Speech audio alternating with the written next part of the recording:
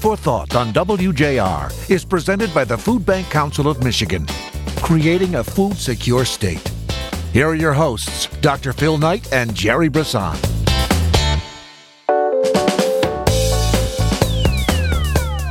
Welcome, everyone, and thanks for listening. Some time ago, those of us who stand in the gap for people who are short on food began to realize there are several sectors of our community that intersect with the working families that we serve.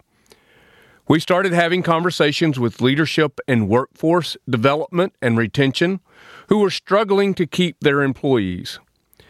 We had conversations with educators who were struggling to keep families in district for an entire school term, and healthcare leaders who were struggling to serve those of the population that were frequently walking through their doors under duress from seasonal, chronic, and acute illnesses. Our purpose here on Food for Thought is to change the conversation about food security in our state. Imagine how shocked we were when these conversations began to change us. The leaders in all these sectors had a profound impact on our work and are helping to shape it for the near future, and I think we've had an impact on them as well. No leader that we've chatted with has emerged quite like our guests today. Leaders have three fundamental responsibilities. They craft a vision, they build alignment, and they champion execution. After all, strategy without execution is just a hallucination. Stay with us for the entire show as Jerry Brisson and I talk with an extraordinary leader who is using her influence to help create a sustainable difference in the lives of people. She is Susan Hawkins, the Senior Vice President of Population Health at the Henry Ford Health System. We'll be back in just a moment.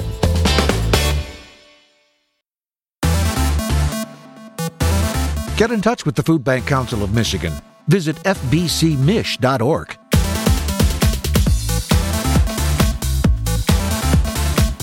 We're back here on Food for Thought. Thanks, everyone, for listening. And Jerry, as promised, our guest is here, so I've introduced her in the monologue, but I would like for you to introduce her in your own Jerry-esque way. Well, my own Jerry-esque way is through some really profound and positive experience, as Susan is on our board, as well as on our program committee, which we just really started in earnest. We've obviously had different iterations of program evaluations and things that we've done, but as we continue to try to do more and do it better, we have really upped our game in terms of really understanding our impact, really looking at how do we engage with the community in all the right ways, and then putting that in a dashboard that a person who doesn't have all the technical knowledge can really use and understand and see the progress. And so Susan has helped us create all of these, moving forward, dashboards and really brought a lot of experience from her side of life to helping us really look at food banking as an instrument of dynamic change. So that has been very exciting. And of course, we're going to talk about some of the specific partnerships we have with Henry Ford Health System. But I mean, certainly Susan's impact has been above and beyond even those things. So we are grateful and nice to have you on the show. Thanks. Good morning, gentlemen. Good morning. So she is Susan Hawkins. She is the Senior Vice President for Population Health at the Henry Ford Health System. And as Jerry said, welcome back to Food for Thought. This is your second time, and so you should get like a Medal of Honor or something. Yes, I should. Where's my pin? No, I think they're in the mail, aren't they? Yeah, so, right. Too funny. Good. So you guys, since you were last here, have really put your head and your hearts together and come up with something that's pretty impactful. And as I said in the monologue, these conversations, we're trying to change the conversation about food security, and the conversations are really changing us. So why don't you guys talk a little bit about what you've done since the last time that Susan was with us? I'm going to give Susan the mic on this one. I mean, she's really championed the pilot that we've been doing, and I think, why don't you tell us from your perspective how this work that we've been doing together has moved things forward.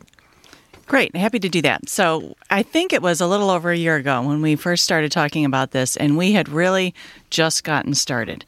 And the pilot, to remind you, was to take a set of patients, and this is a research study, actually. So we're taking a set of patients who have high clinical needs anyway, and we are screening them for food insecurity.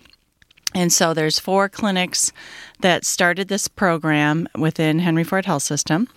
And when someone is screened as having a food insecurity issue and they meet a few other criteria, then we enroll them in a program where Gleaners is actually helping us deliver food in boxes to their homes. And that happens every other week for a year. Wow. And the equivalent is about 10 supplemental meals. So it's not intended to be all the food they need in that time frame, but it's intended to close the gaps. And these patients, we have a very high enrollment. They love the program. It's well over 90% accept enrollment into the program. And then, like I said, they get boxes of food every other week, including registered dietitian approved recipes for how to prepare that food. And they really cover the food pyramid. So the team at Gleaners has been really helpful in preparing fresh produce, fresh dairy, and then frozen protein of various types. And about 6 months in, we introduced a whole choice option as well. So these patients can choose between about 8 different choices of boxes of food based on what they might prefer. Wow. And we've just been doing, and by we, it's really not Jerry and me, it's our teams, Right, have been indeed. putting together adjustments to this program to respond to the feedback that we're getting. Right. So, for example, we found that some people were lactose intolerant, and so we introduced almond milk. Or we found that people preferred 2% milk to skim milk, and so we made that adjustment as well. And I'm so happy to report that right now we're in the final stages. We have 4 more patients to roll off their 1 year. And then we'll be able to finalize our analysis, but our preliminary results are outstanding. Really? We're showing about a 3 times improvement in unnecessary utilization of an emergency department and compared to a control group. So the study was designed with a control group. And we're showing tremendous improvement in hospitalization that we don't believe is necessary. And we believe that the food we're providing is helping make a difference. Wow. How exciting and groundbreaking, really. So let me ask a couple questions because I'm not sure. When you talk about the food, is this a medically tailored boxed meals? Is this like presented as part of the treatment plan, or is what's the context of it? It's actually following the National Food Pyramid. So it is created with health in mind, with the right balance of vegetables to fats, for example. Right. It is not specifically tailored to somebody who's, say, post-surgical or what have you, but it is a healthy diet. Right. And we can make as many accommodations as possible. There's a few things we can't do. We can't address certain cultural preferences, not in the study, but as we expand, that's our goal, is to be able to give people the food that they like. And certainly it meets their nutrition needs. I've heard that before. The food that people want and need. Right. Yeah, right. Yeah, exactly right. Let me get us to a break and get us back on the other side so we can come back with Susan Hawkins, the Senior VP of Population Health at Henry Ford Health System, Jerry Brisson. I'm Dr. Phil Knight. We'll be back in just a moment.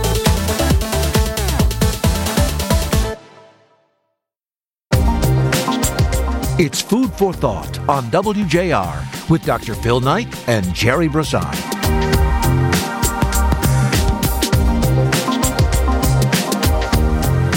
We're back. This is Food for Thought. Jerry Brisson, Dr. Phil Knight here. Our guest, Susan Hawkins, Senior Vice President of Population Health at the Henry Ford Health System. Now, what you just announced to us in the first segment here is profound, and it's really what we're about, which is impact. Jerry? Exactly right. Doing things more and better. You have to have both. And when you talk about a hunger-free community, you got to bring investors to the table who win when the problem is solved. But how do they know they've won? Right? You have to define all those things. And so these research projects are critical in our steps forward to really understanding what does winning look like for the people we're serving most importantly, but also for various people who might want to invest in this if they know those investments have a return. Now, beyond the numbers, I want to talk about people for just a second. And I'm going to talk about our driver.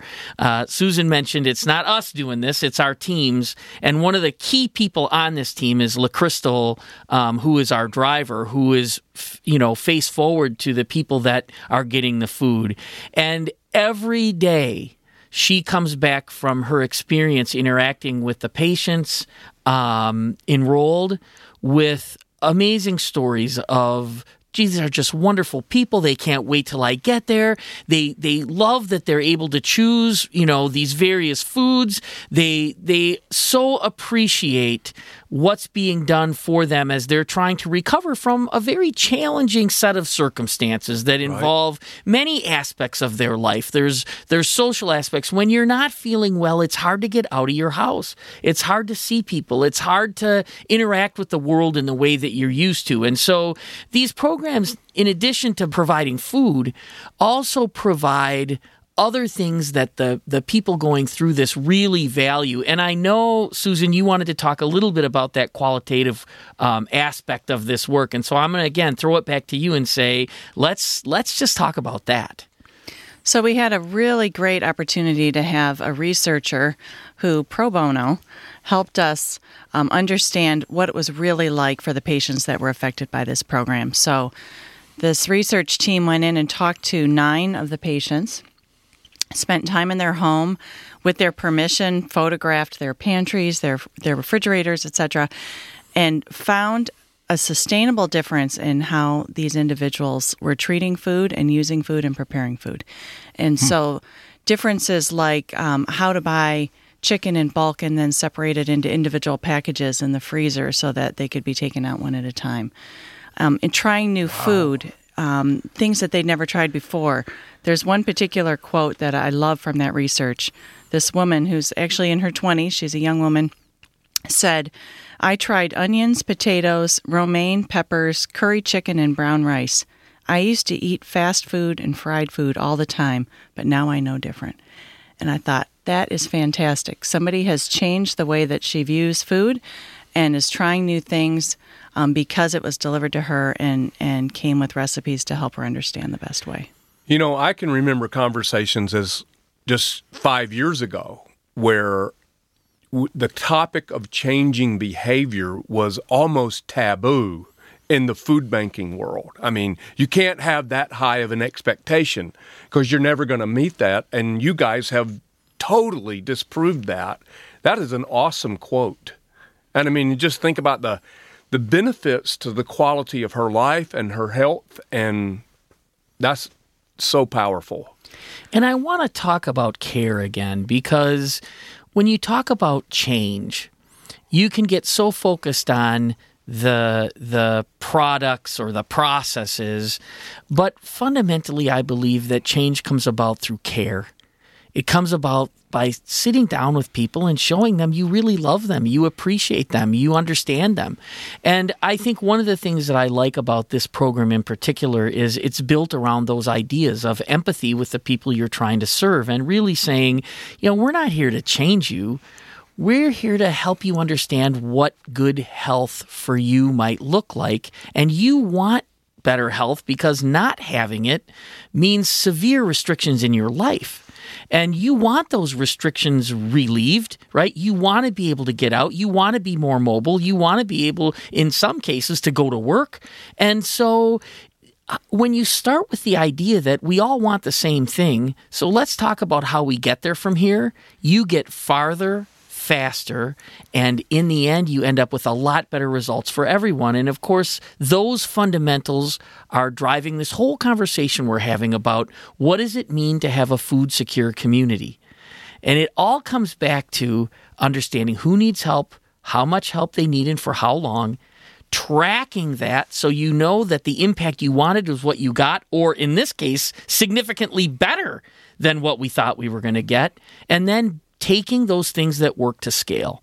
And that's how we're going to see these solutions, I think, in the near term, having more and more impact.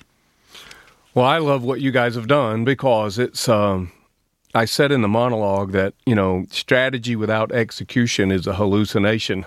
And you guys have, you walked out of here and you built something, and it's having such tremendous impact. And so I'm so proud of both of you and thankful. What else is there? What are we missing? What else is going on here that our people should know? Well, I think Jerry touched on it, but it's really all about the partnership here. And I think it's a partnership between the food bank and the health system, and saying, how can we work together to address this need? Mm-hmm. So it's not just providing food, it's providing the right kind of food in a way that people know how to prepare. It's the outreach. So, for example, the Henry Ford team was reaching out to these patients prior to every delivery to ensure that their box of food was sufficient last time. Did they have enough? Uh-huh. Is there any change that you'd like to make? Is there anything that you weren't able to use for any reason? And then to make real-time adjustments to that. Right. And then LaCrystal, obviously, she was beloved. Everybody loved her and loved to spend time with her. So we really felt we were also addressing a little bit of this isolation issue, mm-hmm. which Jerry touched on. How do we create that connection? And so I want to just give you one more quote from this research. Yeah. This person said, "It was a relief to have someone looking out for me, someone meeting me halfway." And I thought, that's what this is all about. Wow. So the food is bringing a lot of nutritional value, and it's the right food for the people, and they have a choice in it, and you're not robbing that from anyone. It's no longer, here's your box of food, hope you like it, tough if you don't, right? This is medically tailored to help you. But what seemingly goes with every box of food is that human contact, that food gets delivered and it brings hope along with it. It brings encouragement along with it. And man, I can't think of anything more powerful than that. So, we give 5 reasons why we think food security is possible, right? Why we think this problem is solvable. And the first reason is enough people want to see it solved. Mm-hmm. So I'm going to go back to the partnership with that in mind. When we started talking to the healthcare systems about food insecurity, the nurses told us across the board, the reason we don't ask is because we don't have an answer. And it's so frustrating to know someone has a problem that you can't solve. And so you don't want to ask about it because it's awkward and embarrassing and difficult. So now you look at what happens when you do programs like this. Not only does everyone involved have ideas about how to do it better all the time, it's new and it's exciting and you want to be part of the solution, but you also see in the people involved a willingness to go above and beyond because there is a solution. So rather than not doing enough because there isn't a solution, when you have a solution, people will go the extra mile. They'll have that one more question when they're doing the follow-up calls to say, are you sure this is right? Because we can actually fix this if it's not. And so those are the things you can't necessarily build into a plan, right? The engagement of everyone in the process who is now motivated to do it well and better. Why? Because they can. And so just seeing people empowered in that way from every step of this process has been another really encouraging and exciting part. So I like first. I like to be first. I like to win. I can't help it. I do. I like to win. If you've ever golfed with him, you know that's true. It's true. It is true. But here's what I like about you, the two of you. You were first. You were first. You made this happen first. I mean, you talk about the conversations we've had across healthcare spectrum with people, and they were great conversations, and they helped us, and they changed us, and they influenced us. But you guys did it. You did it first. So I'm really so proud and so thankful. So we've got another segment to do, but we've got to get out of this one and come back. So give us just a minute. You folks come back and be with us. This is Food for Thought.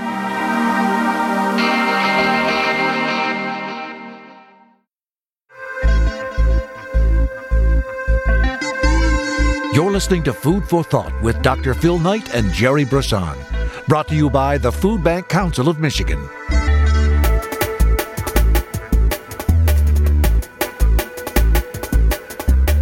We're back. It's Food for Thought. Jerry Brisson, Dr. Phil Knight here, and our friend and partner, Susan Hawkins, Senior Vice President for Population Health at the Henry Ford Health System, and who was first. Yes, indeed. So, now, guys, here's the question on everyone's lips in radio land here.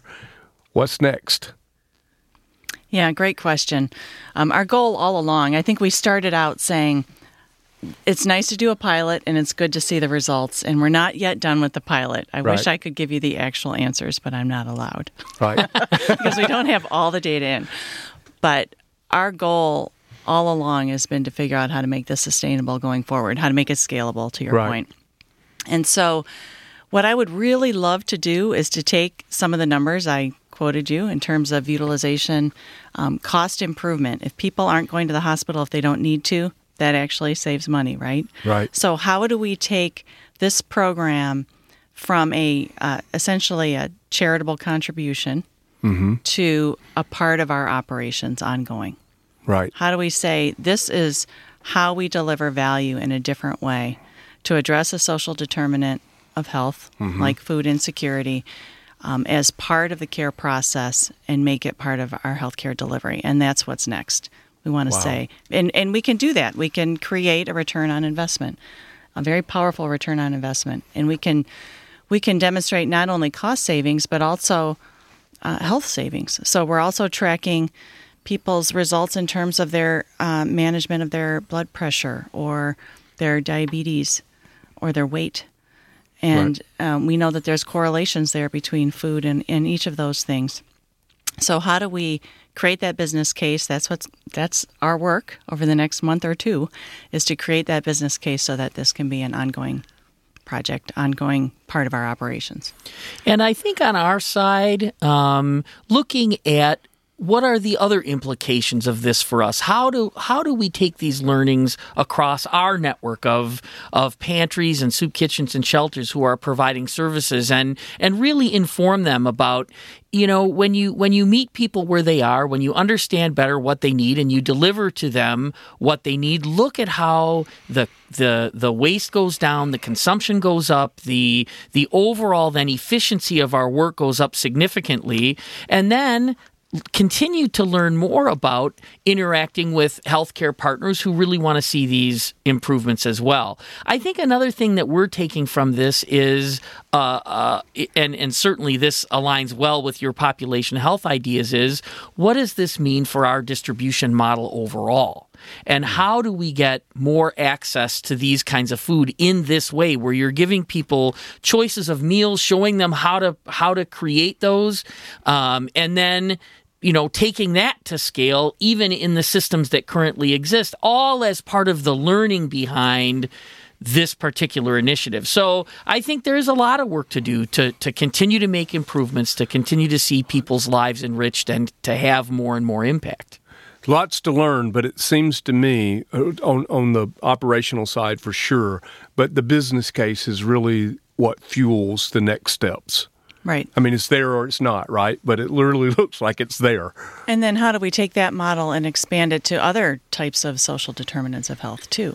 Right. Yeah. And as Jerry mentioned early on, what's the relationship to other organizations to address other needs, so that we're really working as a community for all the residents of our area, including our own patients at Henry Ford Health System, but other people who are residents who are not yet active members of the community or our healthcare community. So we're already talking about how do we work with schools and combine efforts. And we have school-based health clinics. How do we combine efforts? Or how do we work with utility companies or other organizations out there that are contributing to the solution? So in regard to the other social determinants of health, and they're all important, right? And they're all needy, and they're all critical. But it is ironic is not the right word, but it is interesting that you guys have chosen to address food first. And then when people's minds are freed from that toxic stress of food insecurity, they're able to think about some of the other challenges in the form of social determinants of health that they might be facing. And so they become not just a part of the problem, but they really become a part of the solution. And you're talking about engaging them in the community even before they become part of the healthcare system. Sure. So pretty powerful model you guys are building here. And so that's a good answer to what's next. I think, too, we're creating champions. And, when you're talking theoretically about making change, it's one thing, right? But you're always going to have a certain number of people who are waiting to see, right? I want to wait and see. And I think one of the biggest benefits that we're having in this case is people who have been waiting to see are now seeing and going, wow, this is really, really good. And it's not that people don't want to do good things. They all do. But until you know, you don't know. Yeah, but you can't be first if you just wait to see. Well, that's true.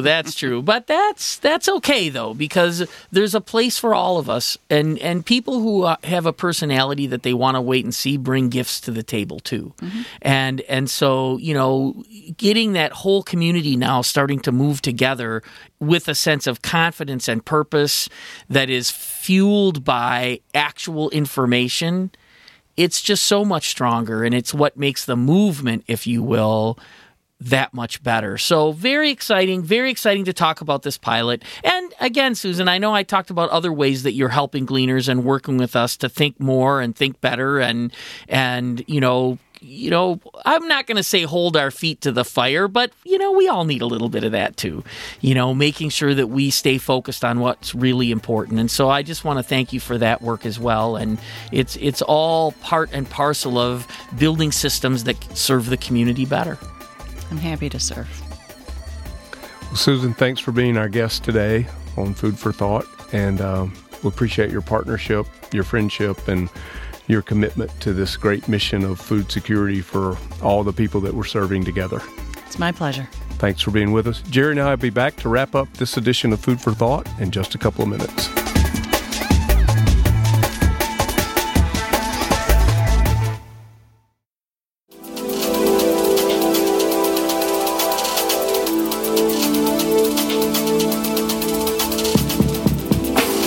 Welcome back to Food for Thought with Dr. Phil Knight and Jerry Brisson. Once again, here's Phil and Jerry. Welcome back, everybody. Jerry Brisson, Dr. Phil Knight here. And Jerry, what a great guest and partner and champion in Susan Hawkins, the Senior Vice President for Population Health at Henry Ford Health System. Yep, she's terrific to work with, and her team has been terrific to work with. And, I like what you said, Doctor. We learn from and change each other, right? Mm-hmm. We learn from and change each other. And I think that has been just true in every way throughout this pilot process. You start by thinking we're going to do it this way. Then you bring more people in, and they say, well, what about this? And you go, yeah, that would be better. And then you bring the people you're going to serve into it, and they say, what would work for us is really this. I mean, I'm going to tell you, we didn't imagine that we would be doing home delivery. We didn't imagine that when we first started it. We were trying to figure out central locations to drop off food and those kinds of things. But after we worked through the system, we said, home delivery is probably what's going to work best. And when you look at both utilization and satisfaction, it's absolutely true. It worked best, and it was something we could figure out. So, that's just one example of how you just get better as you start involving people who are smart and who want this to work. And who aren't scared. Right. That's right. They're willing to be first. And, kudos to Susan and her leadership and her team and Henry Ford Health System in general. The other thing, Jerry, I thought that was very interesting from Susan's conversation with us was the statistics that she shared.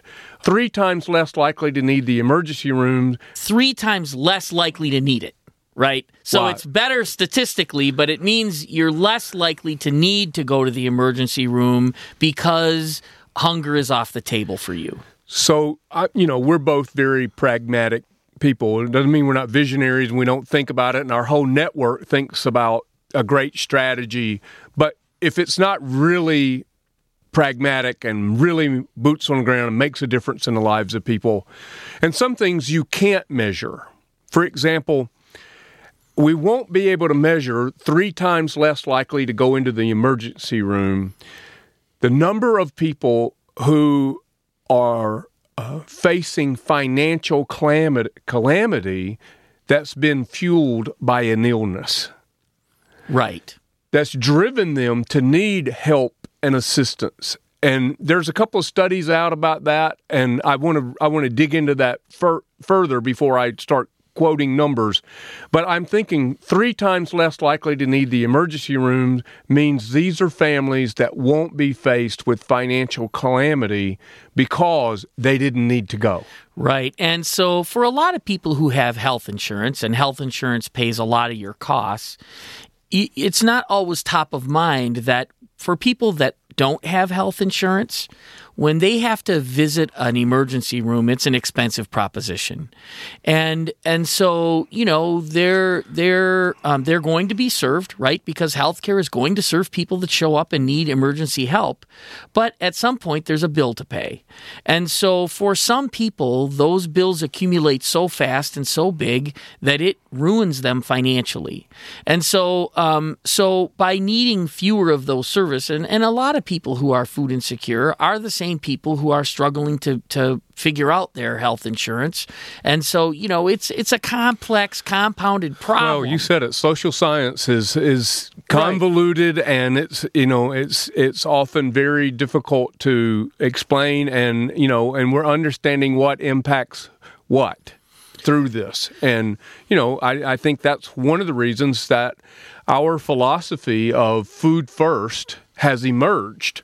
Because when you're able to take hunger off the table, as you say, then it kind of frees people up to look at some of the other challenges that they have. Right. And so in this case, when we're talking about going to the emergency room less often or needing to be hospitalized less, not only is there a tremendous financial benefit to the person, but there is also a tremendous life benefit. I mean, if you just put yourself in that circumstance and you say, how many days this month do you want to go to the emergency room? How many days this zero. month? Right. How many days this month do you want to be hospitalized? I mean, all of us would rather not have to use those services. And so when you talk about taking people who have chronic conditions, people who are sick and who need to be well, and they get well, and food helps them get well, you are talking about a tremendous change in their life, how they have to spend their time, not just the toxic stress of food security, but actually, I wasn't in the hospital, so I could do something else. I wasn't in the emergency room, so I could do something else. I mean, it's a tremendous positive change. Well, one of the things, too, I liked that, obviously, that Henry Ford Health System brings to this partnership was the ability to check back with the patient. That's something they're going to do, patient follow-up and see how well they did. But now when they follow up with the people that have been in this pilot, they're determining not just how well did Henry Ford Health System do, but how well did the food bank do as well. And I think that that's a great opportunity for us not only to learn, but also to understand we're doing some things well. We're doing them right, and we're treating people the right way. I want to make one other point on that.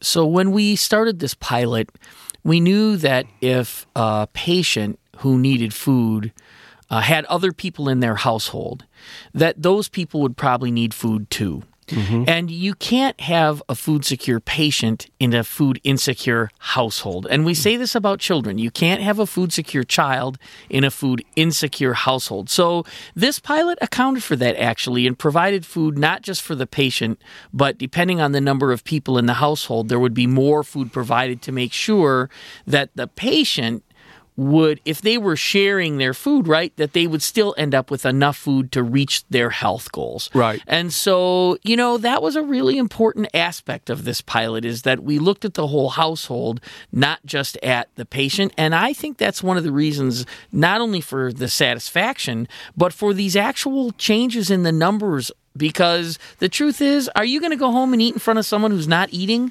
No. You're just creating more stress. Absolutely right. Right. So, yeah, the other, there's lots of things here, but, you know, I do appreciate, and I said it in the show, Susan and her team, Susan Hawkins and her team at Henry Ford Health System, believing in us, Gleaners and your team specifically, but believing in the work of the food banks and that we could make this work together. You know, it reminds me of the Flint story, and we've talked about the Flint story before and the water crisis that happened there. And one of the most valuable contributions of the food bank in Flint was trust. Right. They were an organization that the community trusted. And so you're talking about trust relationships with systems, but also with the community. And that is something that the food bank can provide meaningfully to these kinds of partnerships. Excellent. I think it's time for a little food for thought. It was General Patton who said, "A good plan violently executed today is better than a perfect plan tomorrow." Well, Susan and Jerry have not executed any plans violently, but executed plans they have for certain, and we're all the better for it. The prospect of what they are doing is both significant and full of impact for the people served, the community at large, as well as the institutions who believe and invested in them and in us. You better hurry if you want in early, because we are doing more than changing the conversation. We are changing the future of our state by creating food security with great partners. Thanks for listening. And if you're intrigued by the thoughts on this show today, then take a trip over to foodsecuremichigan.org and catch up on all the intrigue from our past shows. He's Jerry Brisson. I'm Dr. Phil Knight. Thanks for listening, and until next time, remember, it's food first, folks. Food first.